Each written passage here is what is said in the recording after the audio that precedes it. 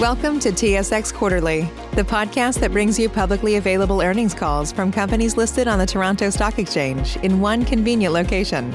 Gone are the days of looking through confusing websites. You'll find the important information right here.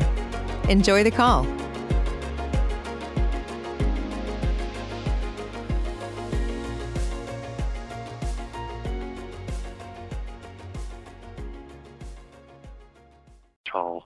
At this time, all participants are in a listen-only mode. After the speaker's presentation, there will be a question-and-answer session. To ask a question during the session, you'll need to press star then one on your telephone keypad. Please be advised that today's conference is being recorded. If you require any further assistance, please press star zero. I would now like to hand the conference over to our speaker today, Adam Borgatti. Please go ahead, sir. Thank you, Ian. Good morning, everyone, and thanks for participating in our third quarter 2020 results conference call. This is Adam Borgatti, Senior Vice President of Corporate Development and Investor Relations speaking. Presenting to you this morning are Jean-Louis Servranckx, President and CEO, and David Smales, Executive Vice President and CFO. Our earnings announcement was released yesterday evening, and we have posted a slide presentation on the investing section of our website, which we will refer to during this call. Following our comments, we will be glad to take questions from analysts. As noted on slide 2 of the presentation, listeners are reminded that the information we are sharing with you today includes forward-looking statements. These statements are based on assumptions that are subject to significant risks and uncertainties. Although Aecon believes that the expectations reflected in these statements are reasonable, we can give no assurance that these expectations will prove to be correct. With that, I'll now turn the call over to Dave. Thanks, Adam, and good morning, everyone. I'll touch briefly on Aecon's consolidated results, review results by segment, and then address Aecon's financial position before turning the call over to Jean-Louis. Turning to slide 3, disruption to Aecon's operations as a result of COVID-19 continued to impact results in the third quarter, muting what would otherwise have been a strong quarter of revenue growth. Overall, revenue for the 3 months ended September 30, 2020 of $1 billion was $14 million or 1% higher compared to the same period last year. Adjusted EBITDA in the third quarter of $137 million, a margin of 13.2%, increased by $46 million or 51% compared to adjusted EBITDA of $91 million, a margin of 8.9% in Q3 last year, and operating profit of $107 million was $48 million higher than Q3 last year. Diluted earnings per share of 99 cents in the quarter compared to diluted earnings per share of 60 cents in the same period last year. Aecon's results included a net positive impact to adjusted EBITDA and operating profit from the Canada Emergency Wage Subsidy, or CEWS program, of $69 million in the third quarter, which reflected the net benefit from the program for the period from March 15 to September 26, 2020. This subsidy offset the impacts of COVID-19 on Aecon's business since March 2020, while assisting Aecon to maintain normal employment levels through this period. Management estimates that the impact of COVID-19 on Aecon's business was a reduction in revenue, operating profit, and adjusted EBITDA of $141 million, $29 million and $31 million, respectively, in the 3-month period ended September 30, and $309 million, $57 million, and $68 million, respectively, in the 9 months year to date. Reported backlog of $6.7 billion compares to backlog of $6.6 billion a year ago. Now looking at results by segment, turning to slide 4, construction revenue of $1 billion in the third quarter was $34 million or 3% higher than the same period last year. Revenue was higher in industrial operations, primarily due to increased activity on mainline pipeline projects in Western Canada and in civil operations and urban transportation systems, driven by increases in major projects and road building operations in both Eastern and Western Canada. Revenue was also higher in utilities, due in large part to the acquisition of Voltage Power in February 2020. Partially offsetting these increases was lower revenue from nuclear operations, driven primarily by a decrease in work at the Darlington nuclear facility in Ontario, as work on the next unit of the main reactor refurbishment was delayed due to COVID-19. Adjusted EBITDA in the construction segment of $131 million, a margin of 12.7%, increased by $58 million compared to $73 million, a margin of 7.3% in Q3 2019. The construction segment included the net positive impact of $69 million in the third quarter from the CEWS program, covering the period from March 15 to September 26. After excluding this amount, adjusted EBITDA in the third quarter decreased by $11 million compared to the same period in 2019 due to lower gross profit margin in civil operations and urban transportation systems and from a volume-driven decrease in nuclear work. This was partially offset by higher operating profit in industrial operations, primarily from increased volume, and in utilities, driven by higher volume and gross profit margin in the current quarter. New contract awards of $439 million in the third quarter of 2020 were $359 million lower than the same period last year, driven primarily by lower awards in industrial, nuclear, and utilities. Construction backlog at the end of the quarter was $6.6 billion, $89 million higher than at the same time in 2019. Turning to slide 5, concessions revenue for the third quarter was $9 million, a decrease of $52 million or 85% compared to the same period last year. Upon reopening of the Bermuda International Airport on July 1st, following COVID-19 related closure in March, commercial flight operations have been at a significantly reduced volume compared to the prior year due to the pandemic. Adjusted EBITDA in the concessions segment of $8 million was $17 million lower compared to the same period last year due to the COVID-19 impact on Bermuda Airport operations. Turning to slide 6, Aecon's financial position, liquidity, and capital resources remain strong and are expected to be sufficient to finance operations and working capital requirements for the foreseeable future.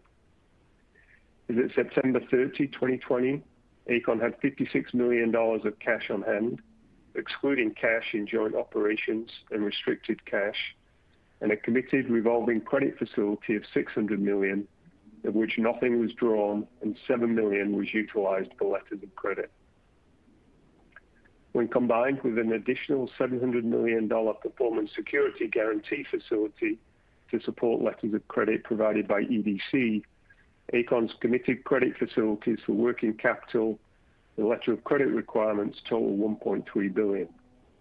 Aecon has no debt or working capital credit facility maturities until the second half of 2023, except equipment loans and leases in the normal course.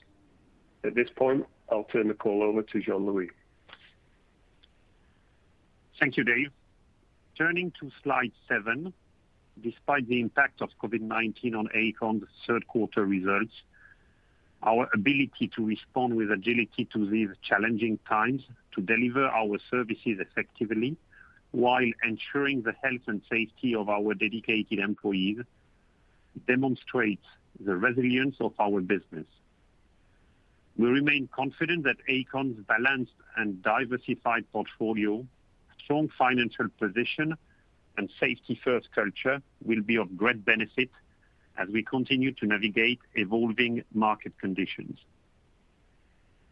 Specifically, the construction segment is aligned to the significant infrastructure investment commitments by all levels of government across Canada, as well as by the private sector, and the concessions segment is pursuing a number of large-scale infrastructure projects that require private finance solutions, as well as participating as a concessionaire on the 5 P3 projects identified on this slide. Turning to slide 8, the current backlog and level of new awards year to date have remained strong, with backlog of $6.7 billion at the end of the third quarter of 2020, which was $107 million higher than the same time last year. The company expects that demand for its services will remain strong following the COVID-19 pandemic, as the federal government and provincial governments across Canada have identified investment in infrastructure as a key source of economic stimulus as part of the recovery plan.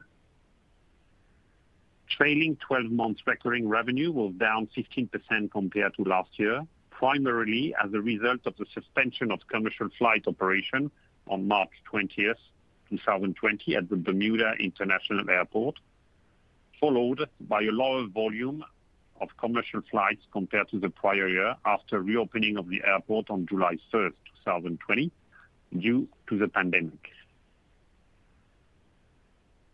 As noted on slide 9, in the third quarter, Aecon released its first sustainability report entitled Building the Infrastructure of a Better Tomorrow. This report highlights the progress, initiatives, and commitments of Aecon's environmental, social, and governance, or ESG, processes and strategies. This report also demonstrates Aecon's evolving initiatives to embed sustainability in our operations and relationship with our clients, communities, investors, and all stakeholders. The infrastructure Aecon builds is critical in enabling society to adapt to a changing climate by transitioning to a lower carbon circular economy. Moving forward, Aecon will look to continuously improve in establishing and measuring key metrics, setting meaningful goals and targets, and leading the industry in sustainable infrastructure construction and development. We invite all of you to review the report on our website and welcome your comments and feedback. Turning to our outlook on slide 10. Aecon's operations continue to be impacted by the COVID-19 pandemic, either by client decisions related to schedules or operating policy, or due to broader government directives to modify work practices to meet relevant health and safety standards. In particular, during the fourth quarter, nuclear operations are expected to only be in the ramp-up phase rather than full run rates for the next stage of work on a number of projects that were originally scheduled to start earlier in the year, but were delayed due to COVID-19. In the concession segment, commercial operations at the Bermuda International Airport continue to recover slowly due to COVID-19 related travel restrictions, which have significantly impacted the whole aviation industry. The new airport terminal is expected to be open for operations on December 9, 2020, which will mark a significant milestone for Aecon. Aecon continues to monitor developments and mitigate risks related to the COVID-19 pandemic and the impact on Aecon's projects, operations, supply chain, and most importantly, the health and safety of its employees. As this situation may continue to evolve for some time, shifting directives and policies from clients and governments are expected to continue. The overall outlook for 2020 remains solid, and 2021 is expected to be a strong year as construction continues on a number of projects that have ramped up in 2019 and 2020, the strong level of new awards in 2020, and the strong demand environment for Aecon services, all subject to the unknown impacts of COVID-19 going forward. In closing, I want to personally thank all of our Aecon employees, in particular our frontline workers, for their dedication, strong commitment, and professionalism during this challenging time. Thank you. Be all safe, and we will now turn the call over to analysts for questions. At this time, if you'd like to ask a question over the phone lines, please press star, then 1 on your telephone keypad. We'll now pause for a moment to compile the Q&A roster. Your first question comes from the line of Yuri Lynk of Canaccord Genuity. Your line is open. Hey guys, Just it sounds like the number of delays you've encountered since your last update back in August has intensified a little bit because of COVID. Is that a fair characterization? And can you put any more meat on the bone in terms of exactly what you're seeing on the ground? Yeah, hi, Yuri. I wouldn't say intensified. I mean, the ones that we flagged coming into Q3 are the ones that we experienced. So we knew, for example, that Site C was going to be in a ramp-up phase as we got back to work on that site. We knew nuclear was going to be suspended through Q3 and just starting to get into ramp-up again at the end of the quarter and through Q4.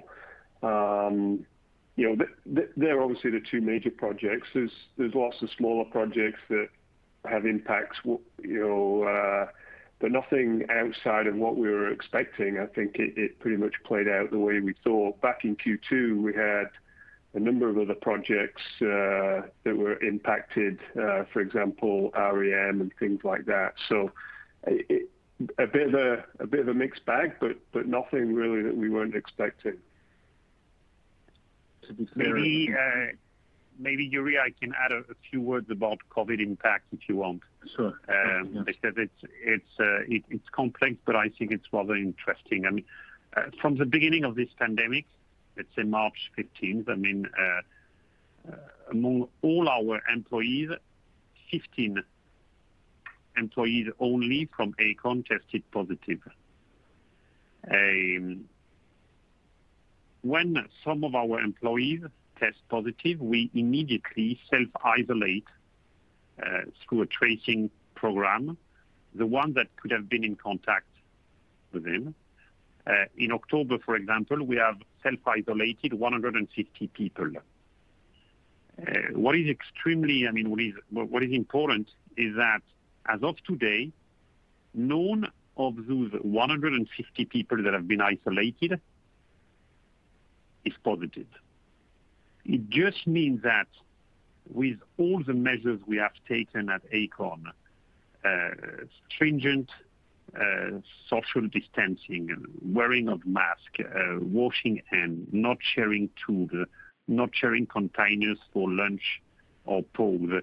I mean, if you follow those rules with discipline, it's not probable that you don't get COVID at Aecon. And this is very important because this discipline that we have experienced and the lessons learned, I mean, will help us to navigate through this second wave. I mean, probably much better because we are not caught by surprise and we know what works now and we are confident about this. Evidently, I mean, we cannot let our guard down. I think nothing is granted. We are still in this fight for a few months from now, but this is where we are and what is the situation. Okay, that's helpful. Maybe just switching gears to the margin side. You called out in the slide deck that civil and the transportation margins were lower within the construction business. Just wondering what's behind that and if that's related to some of the headlines we've seen in regards to the Eglinton project and the lawsuit there. Yeah, I mean, I think you'll be able to see from the numbers that there wasn't any kind of material shift in margins. A little lower than a year ago, but part of that is obviously the impact of COVID and lower revenue versus the overhead base. So there's an element of that across each of the sectors.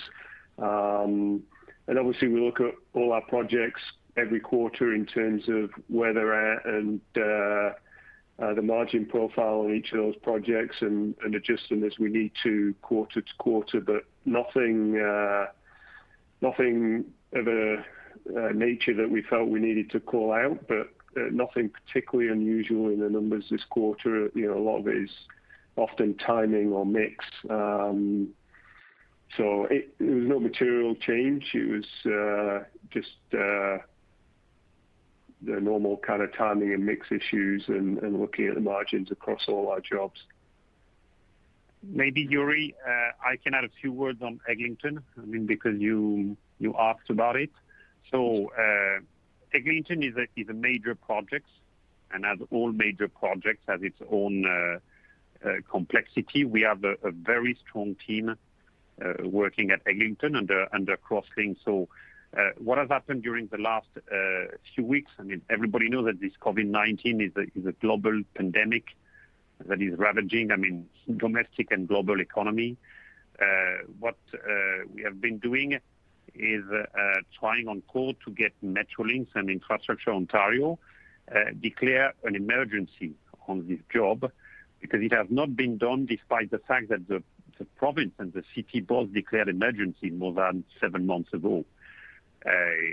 This declaration of emergency through our contract gives us much more capacity to be compensated and to get relief for time and cost.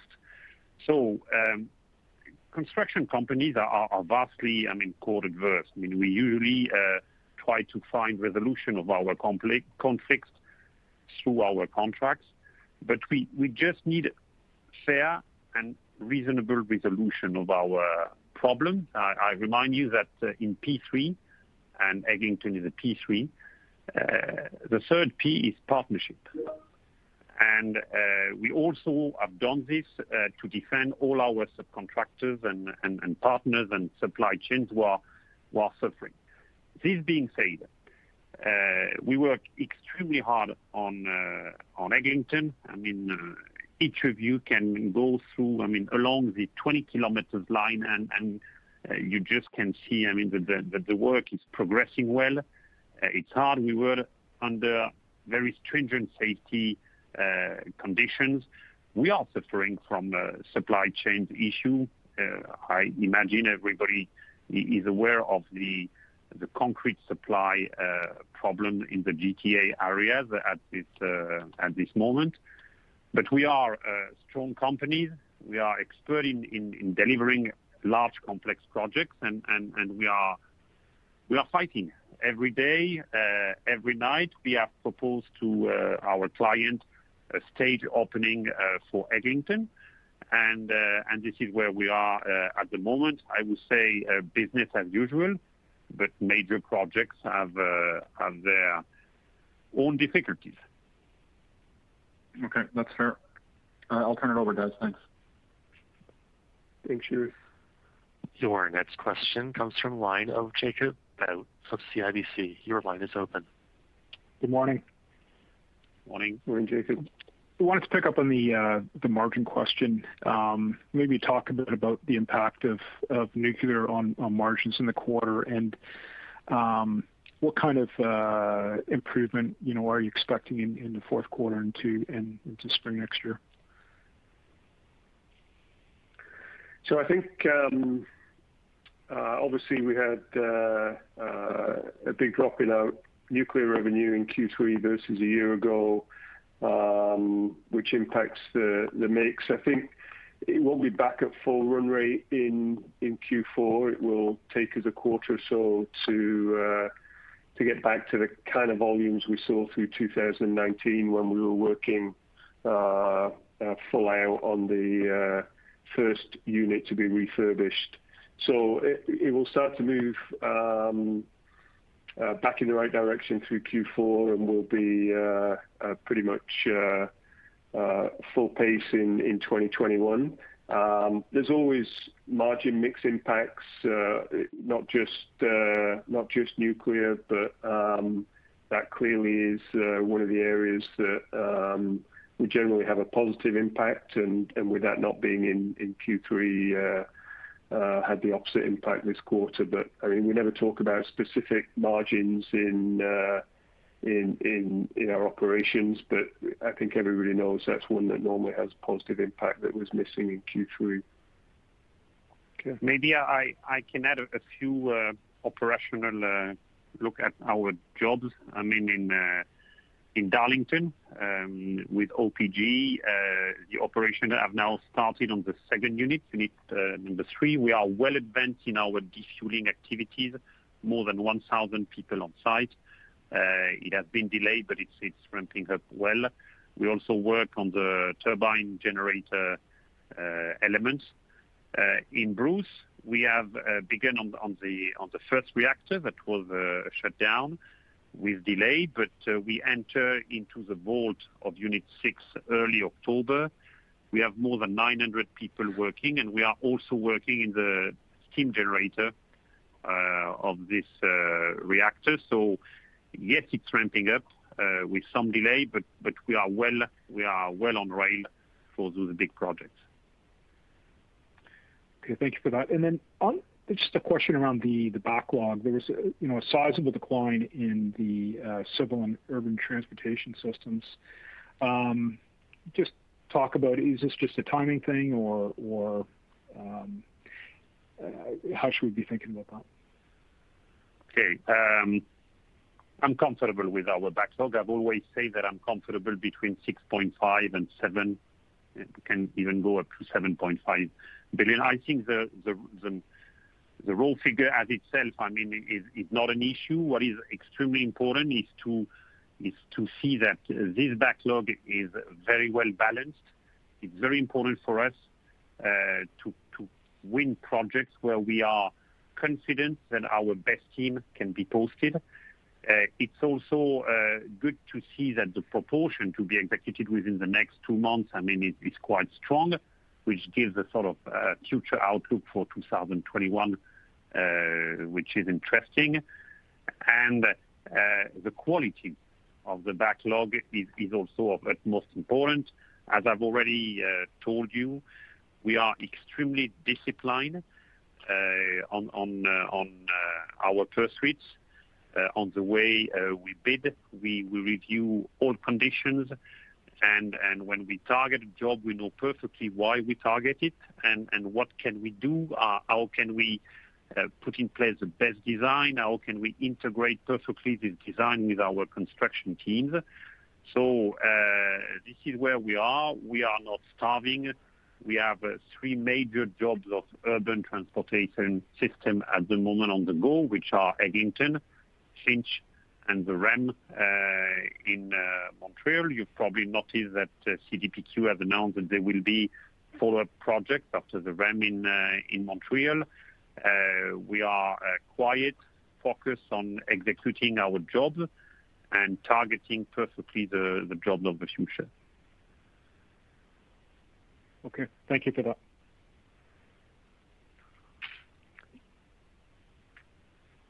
Your next question comes from the line of Frederic Bastien of Raymond James. Your line is open. Thanks, and good morning. Jean-Louis, I was wondering if you could provide an update. You did a great job providing updates on Eglinton REM. Wondering if you could switch and move out west and discuss how Site C is progressing. So Site C is also a massive job.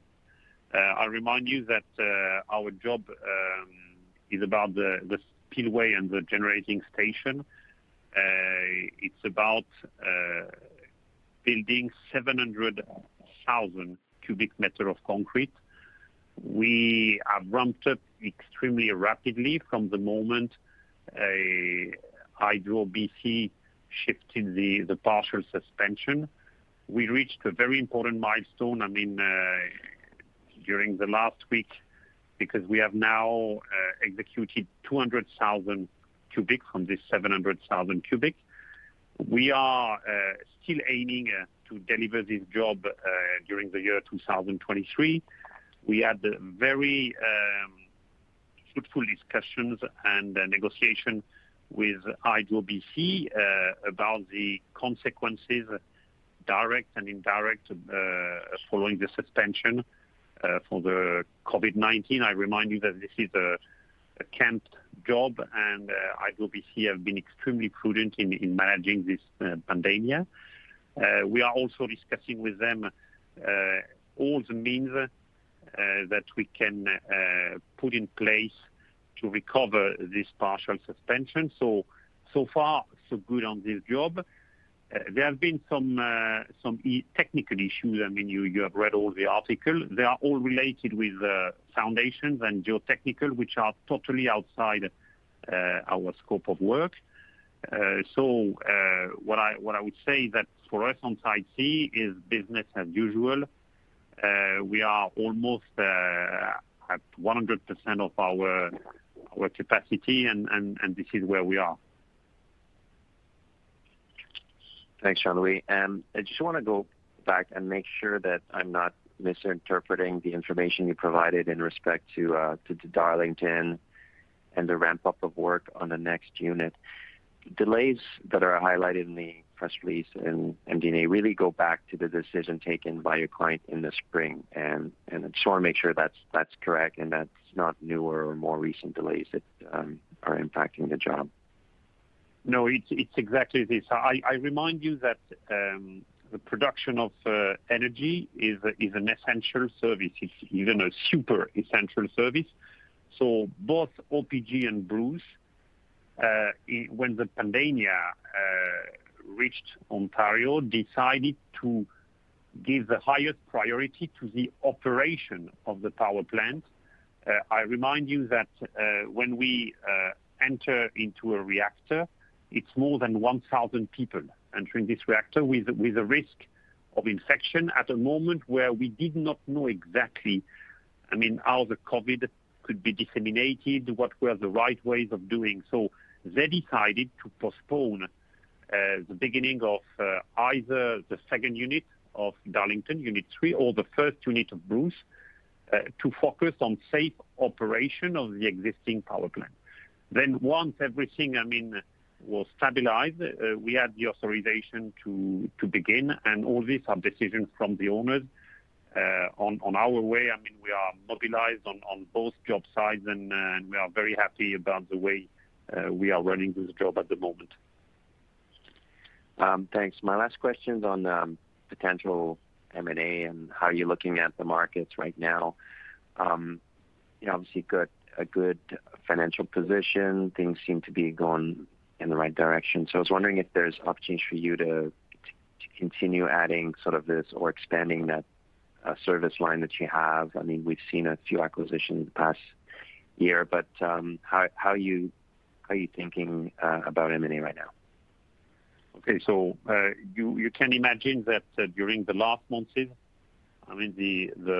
focus of the management of this company was on protecting our people, communicating efficiency, with them under, I would say, global uncertainty about ensuring the continuity of work.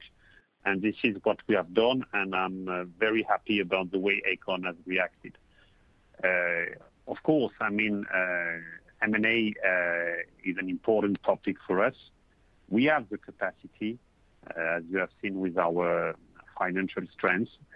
We are looking every day at new possibilities of tuck-in acquisitions. We are active on this, but so far, there is nothing we can specifically disclose at this stage. Thanks. That's all I have. Very good results. Thanks, Frederick. Your next question comes from the line of Benoit Poirier of Desjardins Capital. Your line is open. Yes, thank you very much. And congratulations for the results. Just looking at Bermuda Airport, would it be possible to provide some color about the transition to the new terminal in December, whether it will bring incremental costs, and how should we be looking at the EBITDA contribution of Bermuda as we look through Q4 and 2021? Yeah, hi Benoit. So, no significant change in cost base from one terminal to the other. Personnel numbers and those kind of things don't really change. Obviously, as we look forward in terms of the profitability of the airport, it's all going to be driven by air traffic and recovery. We are seeing steady improvement month to month since the airport reopened in July. And it looks like, based on October, that's continuing, albeit still at low levels compared to what we would see as normal traffic. Very hard to predict how that's going to unfold as we go through the winter and into next year. I would say that the one positive is the winter is normally the slowest period anyway for traffic in and out of Bermuda. And so, we'll have to see how it ramps up again in the spring when it starts to get more into the busier time of the year, and hopefully with developments on the vaccine side and things like that, hopefully we see a good recovery in 2021. But until we get through the winter and how the pandemic evolves and vaccines and things like that, very hard to predict what 2021 will look like at this point, other than to say things are gradually improving. Bermuda's reputation, I would say, is second to none in terms of the safety of the island. It's effectively a COVID-free island today. They have very stringent protocols in terms of all people coming into the island, in terms of testing and things like that. So far so good, but still uncertainty out there around what next year looks like. Okay, that's great. And with respect to bidding pipeline, obviously project pursuits over 40 billion, very robust. We saw also the 3-year infrastructure plan that was given by or updated by the Canada Infrastructure Bank not too long ago. So are there any projects that we should be watching in the near term?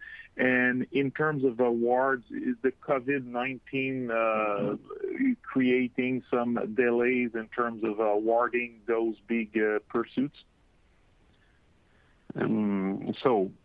First of all, Benoit, what is worth to be noted is that none of our projects in our backlog has been cancelled for COVID reasons. I mean, the life goes on. We are essential services.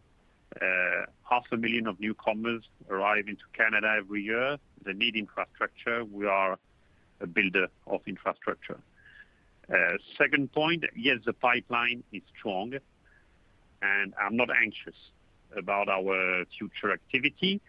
I'm very much focused on targeting the right projects and winning them with the right margin. So we have been pre-qualified on a few projects. For example, Eglinton West Tunnel, Scarborough Tunnel prolongation, both in Toronto. We have issued a pre-qualification document for Ontario Line, 2 main jobs, which are the stations and the tunnel within Toronto downtown, very similar to Eglinton. But also rolling stock and signaling for the Ontario line. If we want to speak about Quebec, because Quebec is going to be very active in terms of new projects, we have been pre-qualified on the Quebec LRT scheme. We have issued 2 pre-qualification documents for the 2 harbors. I mean, the Laurentia Harbor in Quebec and the second one in Montreal, Contrecoeur. But we are also, preparing ourselves for the Viaduc de l'Île d'Orléans, for Pont de l'Île aux Tourtes, for the third link. In Quebec, it's for Via Rail projects where we have been pre-qualified both for their facilities in Montreal and in Toronto. In the West, a few LRT are coming. We are pre-qualified on Calgary Green Line. We will follow very focusing the Surrey prolongation in Vancouver, maybe the Robert Bank when it's coming out, plus a few other projects. So not that much of issues. We just have to select the best project for us, where our teams can perform the best. We have to select the best engineering company, the best partners, and just proceed forward. That's great color, Jean-Louis. And David, just looking at accounts receivable and accounts payable, there was a sequential jump on your balance sheet, but anything to point it out, or it's mostly related to typical seasonality and driven by higher revenues? Yeah, I mean, that's exactly right. It really is the seasonal high point at the end of Q3 for working capital starts to unwind through Q4 and through Q1. So expect that to be the same pattern this year, and so far it's very much in line with what we would normally expect to see from a seasonality perspective. Okay. Thank you very much for the time. Your next question comes from Sabahat Khan of RBC Capital. Your line is open. Thanks, and good morning. Just on the planned opening of the new terminal at Bermuda, I guess there isn't a way to really partially open an airport, but is there any way you're thinking about maybe, opening with maybe lower fixed costs, lower personnel, just given the current activity levels, or is that an option maybe not on the table given it is an airport? We basically, do not work with a plan B that would be a soft opening. We got substantial completion on all our construction activities, both civil and all systems, on the 26th of September. We are aiming to open the airport on the 9th of December. An airport terminal is either open or closed, so it will be open with all its facilities.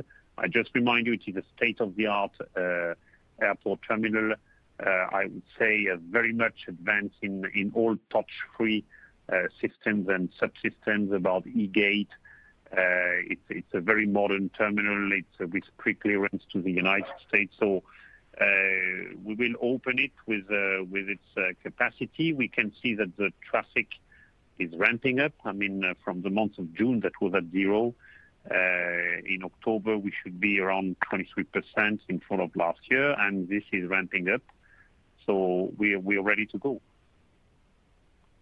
Okay, and then given that it is, I guess, a newer terminal, how would you compare the fixed cost base to operate this terminal versus the older one? It's very similar, Saba. It's essentially dealing with the same number of, when it's at full capacity, the same number of flights, same number of passengers, same processes. It's the same mix of our staff versus the staff of the airlines and the functions that they perform. So it's very similar. You're talking about essentially just moving from one building to another primarily. Obviously, a lot more to this terminal in terms of sub-concessions and retail and food and beverage and those kind of things, but they're all staffed by the sub-concessionaires, the retailers and the franchisees of the restaurants, not our staff. So it's very comparable.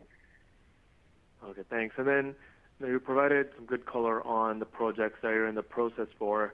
I guess, are you noticing a different change in pace with some of the recent infrastructure announcements? We're seeing headlines around at least the government of Ontario trying to accelerate projects through the pipeline, but do you think some of those dollars start to show up in your backlog through 2021, or I'm just wondering if there's a more accelerated pace of projects moving through the pipeline given the need for economic stimulus across Canada?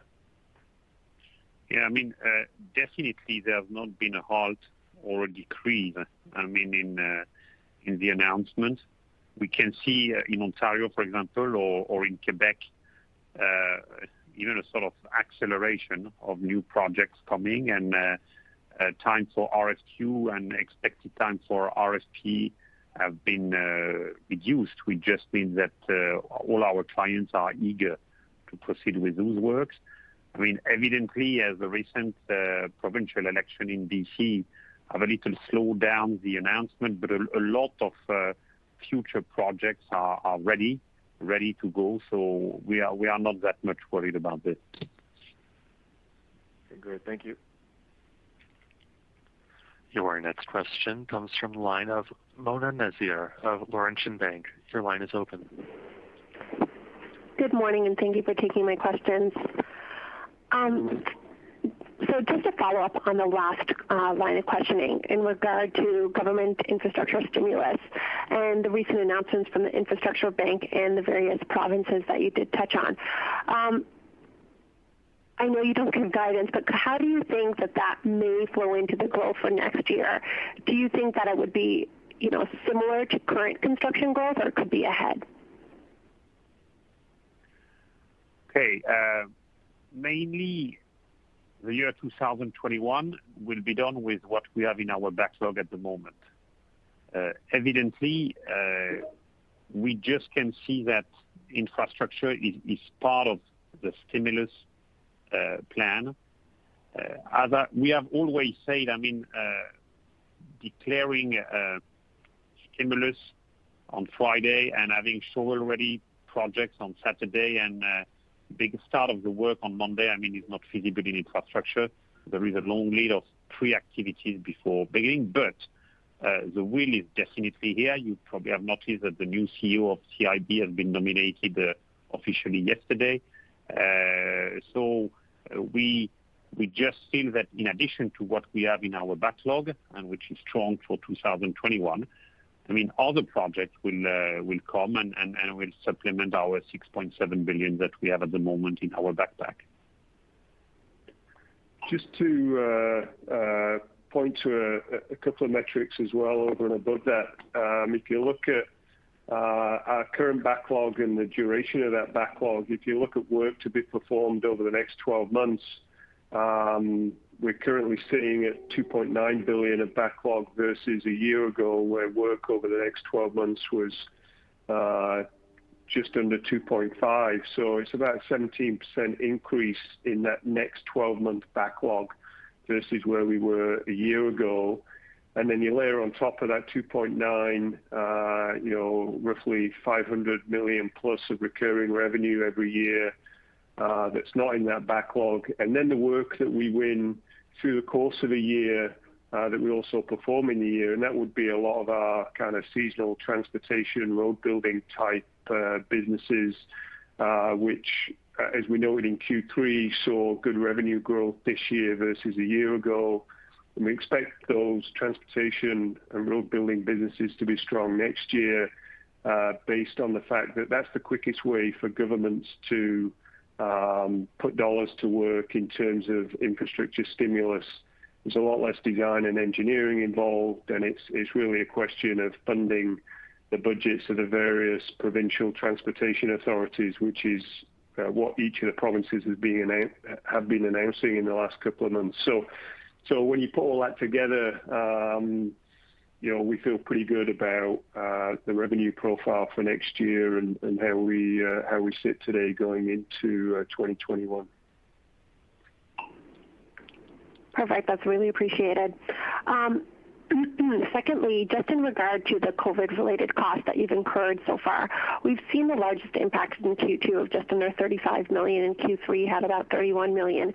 I'm just wondering, how should we kind of think about these costs going forward for Q4, even into next year? Do you think there will be a more kind of drastic fall off, or would it be kind of similar? Yeah, so evidently, from some of the projects we talked about today, we expect that COVID-19 impact to moderate somewhat in the fourth quarter. As Jean-Louis talked to, the nuclear operations are now ramping up rapidly. Site C is back at full run rate as opposed to where those two were at in the third quarter. And so barring any unforeseen developments at this point, we do expect that COVID impact to be moderating in Q4 and during 2021. The only area that will continue to be more significantly impacted from COVID is Bermuda, but as I mentioned earlier, that's also moving in the right direction in terms of traffic. And so as long as that continues, the impact on concessions should also be moderating as we move forward.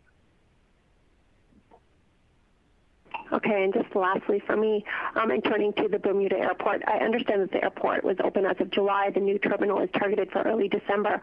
But just looking at the aviation and market, the IATA outlook for 2020 is quite dismal, as I'm sure you've seen. Traffic's supposed to be down 65% year over year, and even 2021 recently was released, and revenues are still supposed to be half of 2019. I'm just wondering, given your comments surrounding Bermuda and the uniqueness that it offers, do you think that performance can ultimately vary from the overall industry outlook? And then just as a follow-up, if the rebound is lower than you expect, is there any further thought to bringing on a partner? Thank you.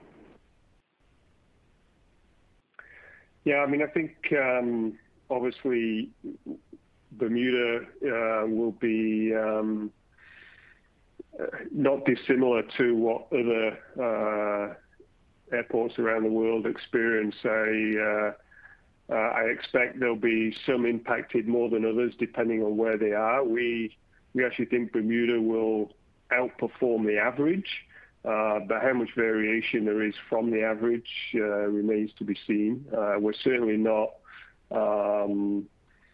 I think, being overly bullish in terms of Bermuda, in terms of how it will fare relative to anywhere else. But there are certain features of being an island airport that are definitely positive. And as I mentioned earlier, the fact that there is no COVID on the island of Bermuda and the protocols they have going in and out. And relative to other Caribbean islands, for example, it's nowhere near as tourism driven as some of those other islands. So we think Bermuda should perform well relatively. And we look at all the forecasts that are coming out, but we don't disagree that the numbers you quote are probably fairly realistic for the overall airline industry in 2021. But it's going to depend a lot on vaccines and things like that. Perfect. That's very helpful. Thank you. Your next question comes from the line of Chris Murray of ATB Capital. Your line is open.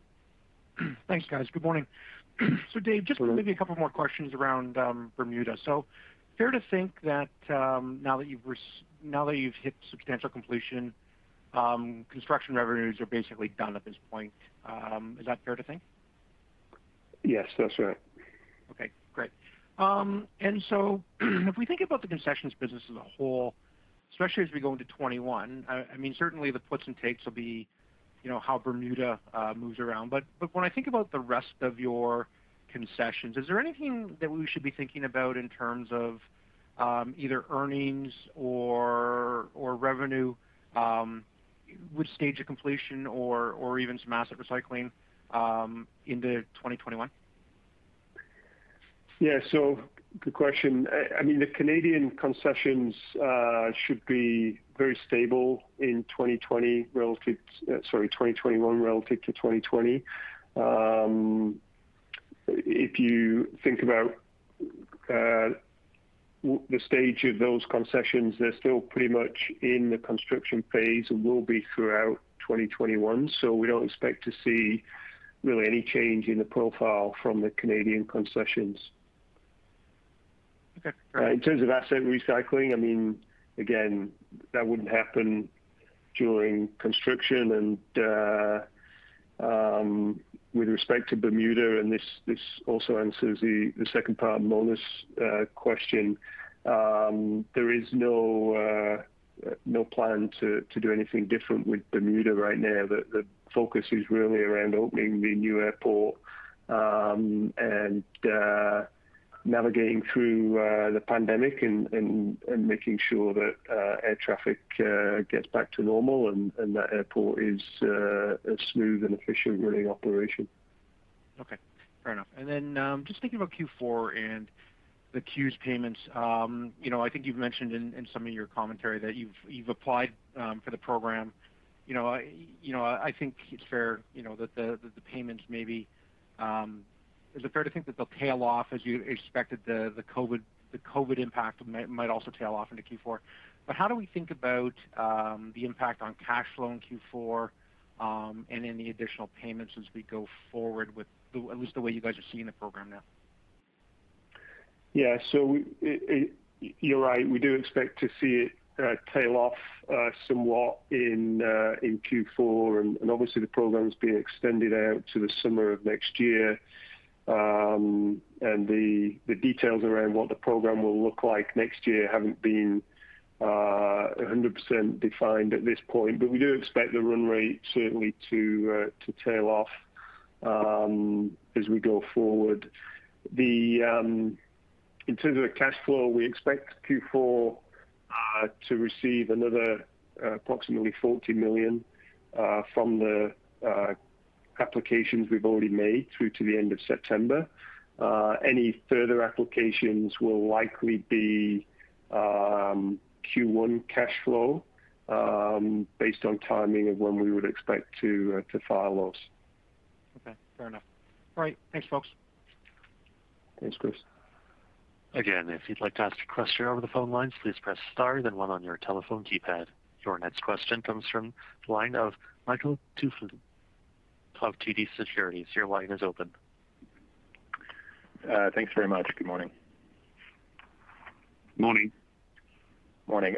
Yeah, my first question is just regarding nuclear, and I apologize if you've covered this already, but I was just hoping you could comment on how we should be thinking about the nuclear business in 2021 with projects now ramping back up here in the fourth quarter on a year-over-year basis, 2021 versus 2020, because you were impacted in 2020 by the fact that there were some delays. So just trying to get some sense for the way we should think about that ramp up and year-over-year comparisons.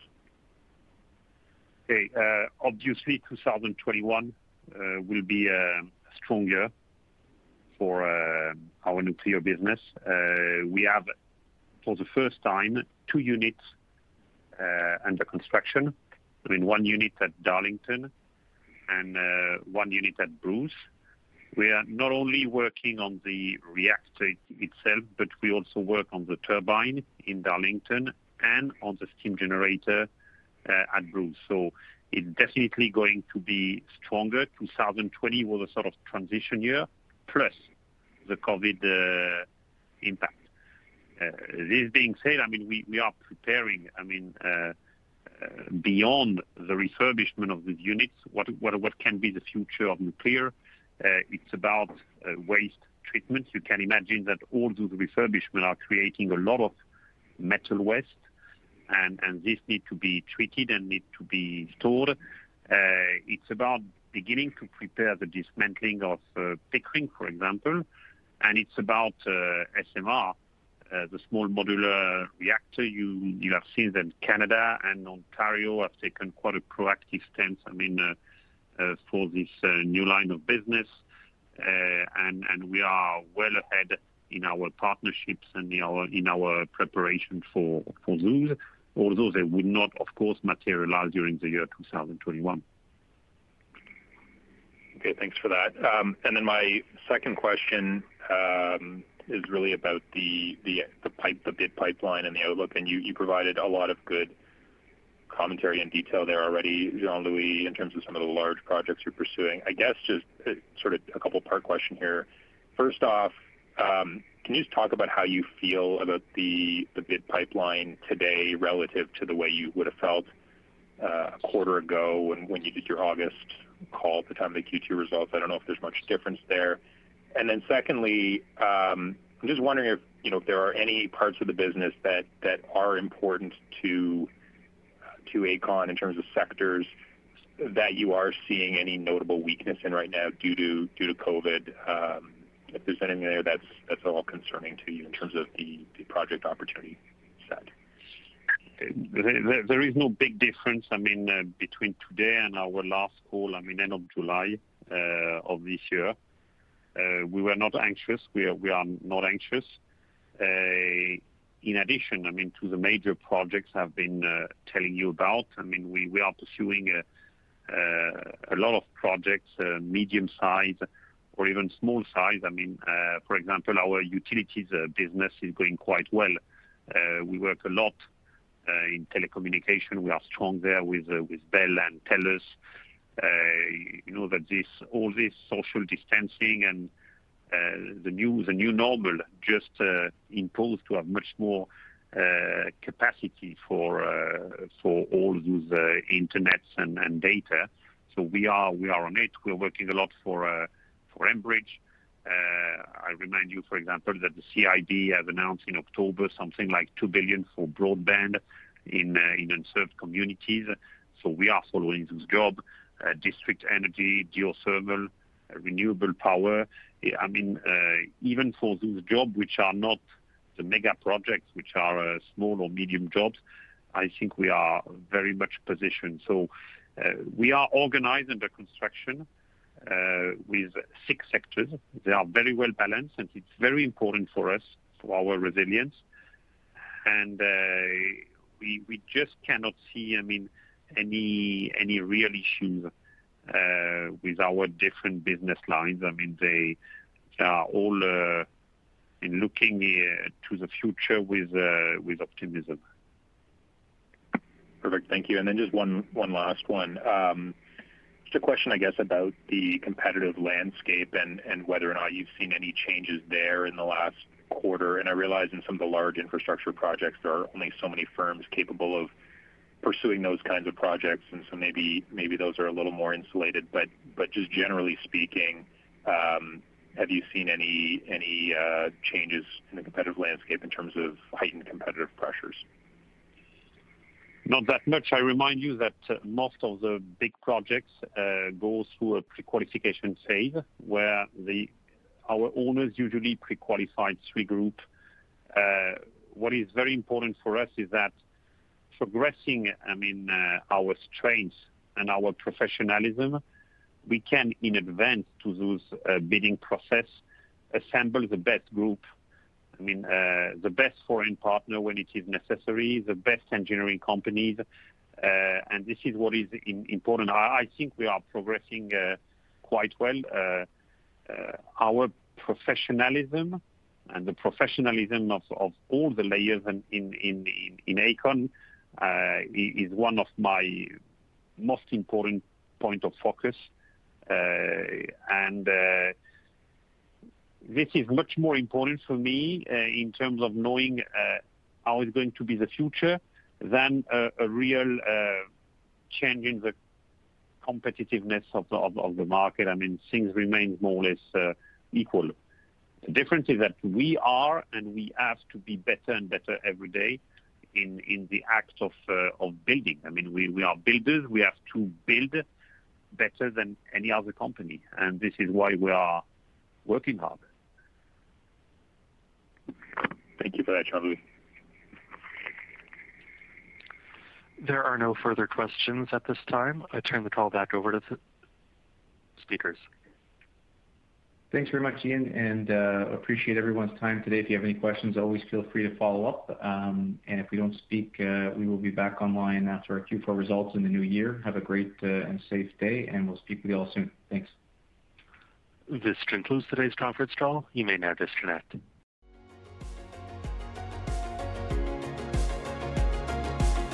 Thank you for listening to TSX Quarterly. If you enjoyed the cast, remember to leave a good rating. And remember, for any additional inquiries, please consult the company's investor relations section on their website. See you next time.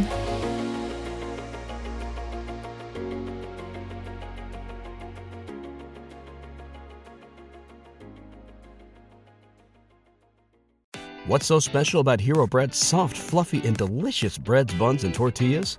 Hero Bread serves up 0 to 1 grams of net carbs, 5 to 11 grams of protein, and high fiber in every delicious serving. Made with natural ingredients, Hero Bread supports gut health, promotes weight management, and helps maintain blood sugar. Hero also drops other limited edition ultra-low net carb goodies like rich, flaky croissants and buttery brioche slider rolls. Head to hero.co to shop today.